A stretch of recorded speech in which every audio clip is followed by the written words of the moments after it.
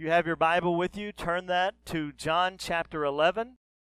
I hope that you have been in a time and have joined us in a time of prayer and fasting.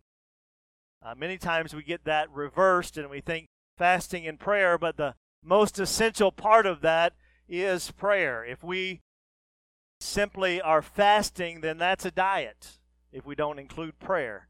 And so it's important that we do that. I did challenge each one of you. Hopefully you have done that, to read at least one chapter of John each day. There are 21 chapters in John and 21 days of prayer and fasting. We have been focused upon that. I hope that you have enjoyed those. I'm thankful for those ministers within our church that have sent those to me, that I might be able to share them with you. And Kelly has done some, Donna has done some, Bethany has done some of them, I've done a few of them. So it's been just a blessing to be able to share our hearts with you as we together go through a time of prayer and fasting. Let's turn to John chapter 11, verses 1 through 7. Now a certain man was sick, Lazarus of Bethany, the town of Mary and her sister Martha.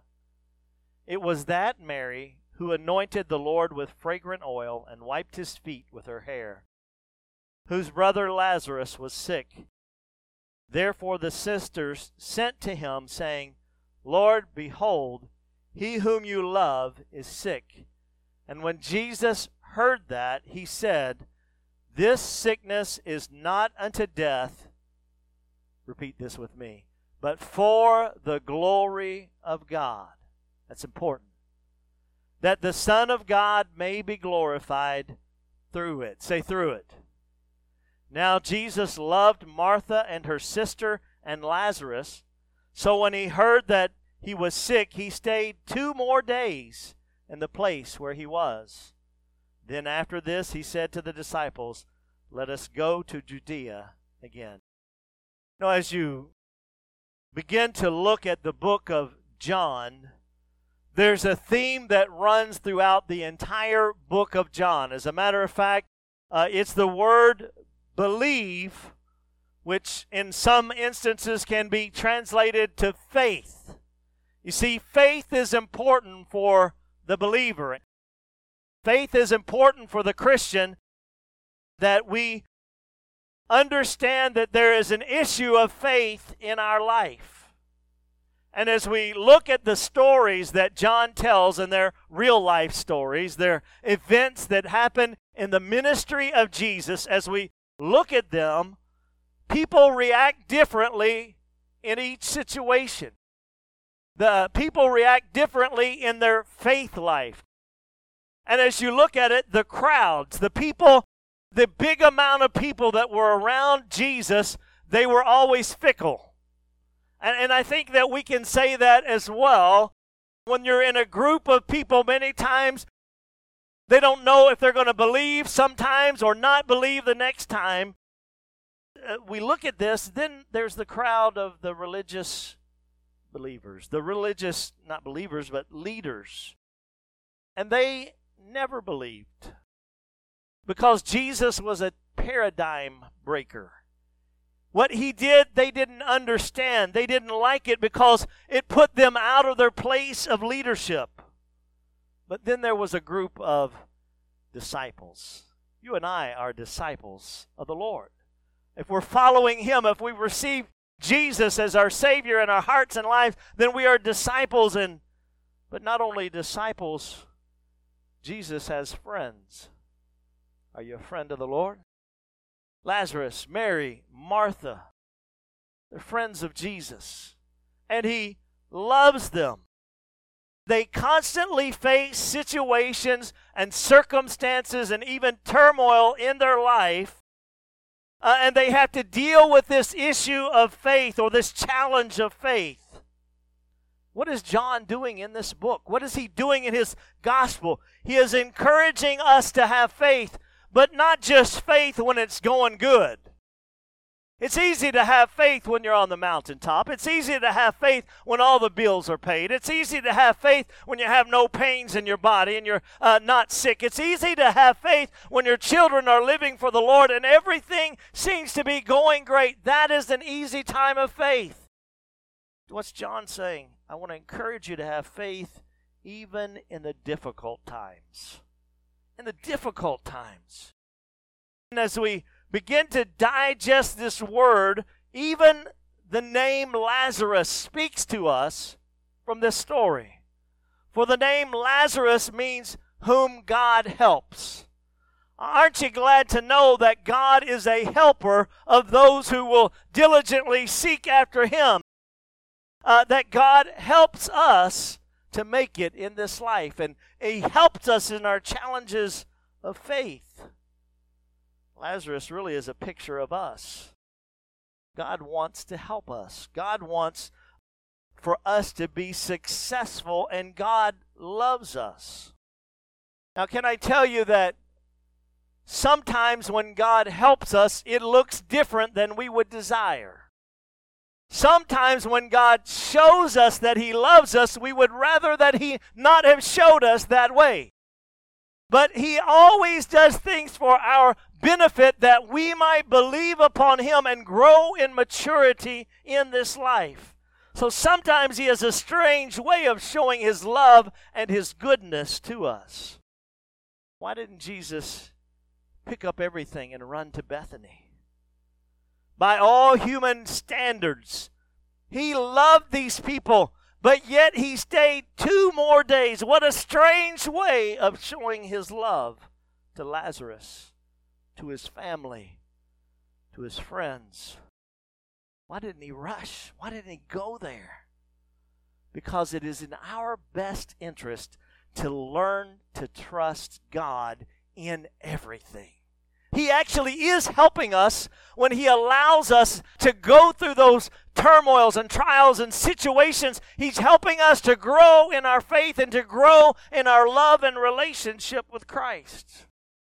He's helping us to trust Him. How many can say you trust the Lord now more than you ever did? When you've been through some stuff with somebody, you have a relationship with them, then you know their character and you know their love. And if they didn't leave you during the hard times, you know they're not going to leave you during the good times. Growing in this relationship with Christ. You see, one of the most powerful things that you can learn in your life is this simple: Jesus loves you. It's very simple.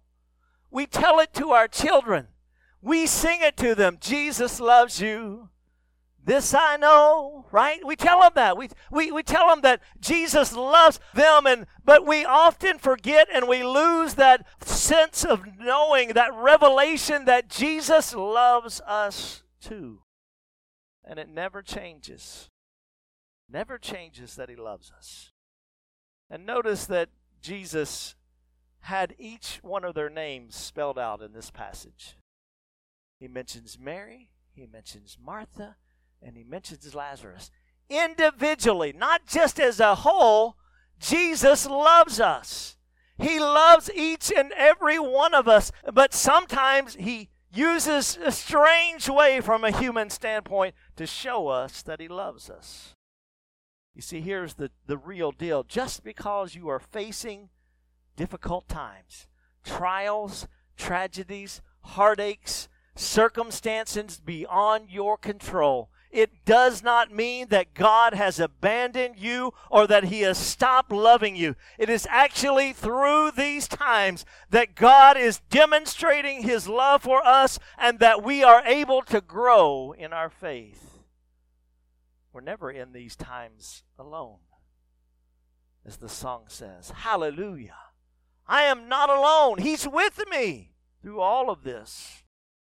Andre Crouch, who passed away several years ago, I came across one of his really well-known songs, and I think maybe here it is best to just rehearse the words of this beloved song. It simply says, I have had many tears and sorrows. I've had questions for tomorrow. There's even been times I didn't know right from wrong.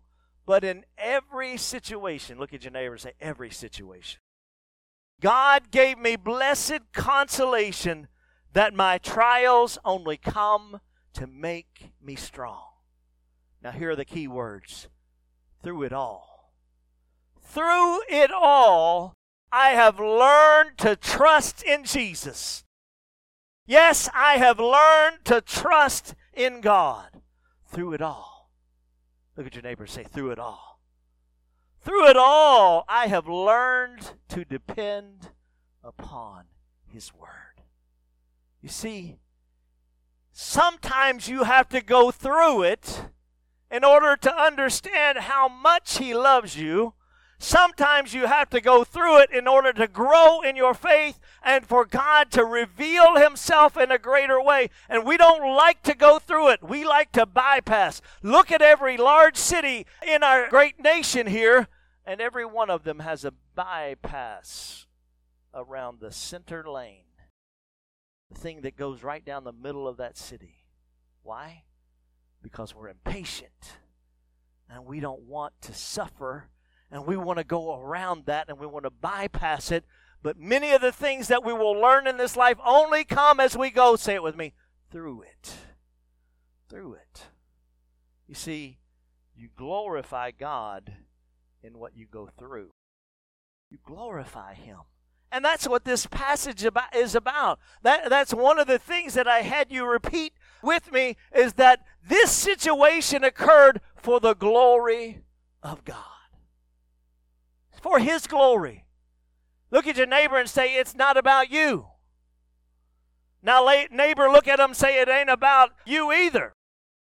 You see, it's for the glory of God. That what we go through, we glorify God in that. I want to show you that God is helping Lazarus. He's helping his family. He's helping His own disciples, Jesus is.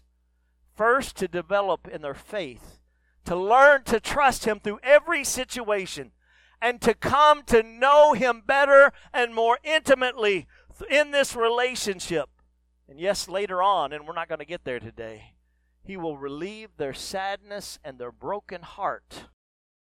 But one of the most important things that you can learn is that it's never too late for God. Never. You see, it appears that Jesus has denied them to come and to take care of the situation with Lazarus. But He has not. For delay in the kingdom of God is not necessarily denial. You can trust the Lord.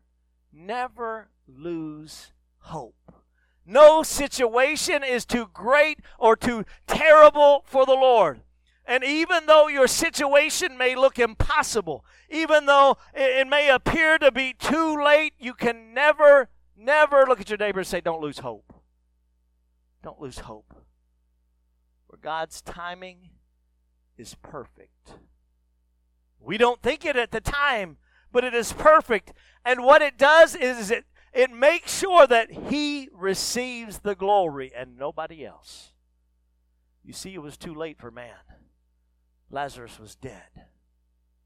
He was in the grave, not just one day, but 4 days.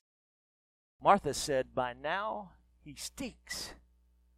There's no hope, is what she was saying. It's too late, Lord. If you had come before, I know that you could have raised him from this sickness, but now it's too late. That's what she said. But it's not. Look at your neighbor and say, it's never too late with the Lord. God's timing is perfect. And even gravesides can become a place of hope in the kingdom of God. The very death of Jesus Christ, as the ladies go to the tomb to anoint His body with the burial anointment oil, and they get there and the angel says, He is not here, for He has risen. For you see, there's never a place of no hope in the kingdom of God. Don't lose hope. A graveside, even a graveside, can become a place of hope. You see, God is helping the people in this situation to give Him glory. Did you know that's the purpose of your life? Is to give God glory. The purpose of your life is not to have a brand new car and a brand new house and all the money in the world. And the purpose of your life is to not just have everything go your way. The purpose of your life, hear me, is that God would get the glory. That's the purpose of your life. Isaiah 43:7 tells us that God created us for His glory. 1 Corinthians 10:31 instructs us that we are to do everything for the glory of God. The very purpose of your life is to give God the glory. We were created and we have significance and meaning because we give the glory to God. If you want to have significance and meaning in your life, honor God. Give Him the glory. Trust in Him. Believe in Him. Have a relationship with Him that grows. You see, we were created to give Him the glory. And the only way we give Him the glory is to recognize Him for who He is. He is not a Santa Claus in the sky. Does He do good things? Absolutely. But He is the King of Kings. He is the Lord of Lords. He reigns on high. All of heaven surrounds the throne where the Lamb of God sits on the throne, and they all sing out, "Glory, glory, glory. Holy is the Lord and worthy to be praised." We give honor and glory to Him. Isaiah said, "I see the Lord high and lifted up, and the train of His robe fills the temple." We were made to give glory to God. What a powerful thought. You must recognize Him for who you are. You must be obedient. We give glory to God by obeying and producing spiritual fruit. We give glory to God when we give generously. You know, a pastor can't bypass that. We give glory to God when we suffer for His name. You might have been on board till then. You can suffer and give God the glory. That's what it's all about, amen? Then the final way that we can give glory to God is the way that we approach death. In John 21, Jesus tells Peter, if you follow me, and you are going to, then you are also going to face the cross. And in that you will give God the glory, and the kingdom of God will be exalted. Paul said, I hope to glorify God in my body, whether I live or whether I die. You see, we can show God glory in the way that we approach death. For to live is Christ, but to die is gain. You see, the disciples had a different thought about how to give God glory. It wasn't about, I've got the biggest church. It wasn't about, I've got this ministry going on and that ministry going on. No, it was about giving God the glory, even if it required suffering or death. What a powerful thought. It is a privilege, they said, to suffer or die for Christ. Wow. Peter did die by crucifixion. But he said, I'm not worthy to be crucified like my master, so hang me upside down and crucify me upside down so that God gets the glory. See, Lazarus' death, as we look at this, it was a picture of what Christ has done for us. Now I want to say this. Right now, Lazarus is still in the grave, in the tomb. So you got good reason to come back next week when we talk about when he comes up out of that grave. Amen. There's hope because Jesus will come to the graveside. But Lazarus' death and his resurrection is a picture of what Christ has done for us. For the Bible says we were once dead in our trespasses and sins, far from God. But because Christ has been raised from the dead, we also shall be raised from the dead. He has given us new life. He has forgiven us of our sins. We are no longer dead in our trespasses and sin, but we are alive in Christ Jesus. Alive for the purpose and the design to give Him all of the glory. Now, does this mean we never have good things happen to us? No. What it means is that everything that happens, everything we go through, everything we do is designed for the glory of God. Oh, that He may receive all of the glory, that He might get all of the honor. You see, that word glory means heavy in weight. And when we give God glory, we're assigning weightiness or honor to His name. He's worthy. He's worthy of all of your praise. He's worthy of you living your life for Him. He's worthy of even suffering and dying for Him, or having great miracles in your life. He's worthy of every situation that you face. You were made for the glory of God. There's no greater evidence than the testimony of a life that has been transformed by the saving, miracle-working power of God. No greater evidence than a sinner who was dead, a dead man walking, maybe addicted, maybe an addict, maybe a drunk, maybe someone who cheats on his wife. No matter what that is, the greatest glory goes to God when that person's life is transformed.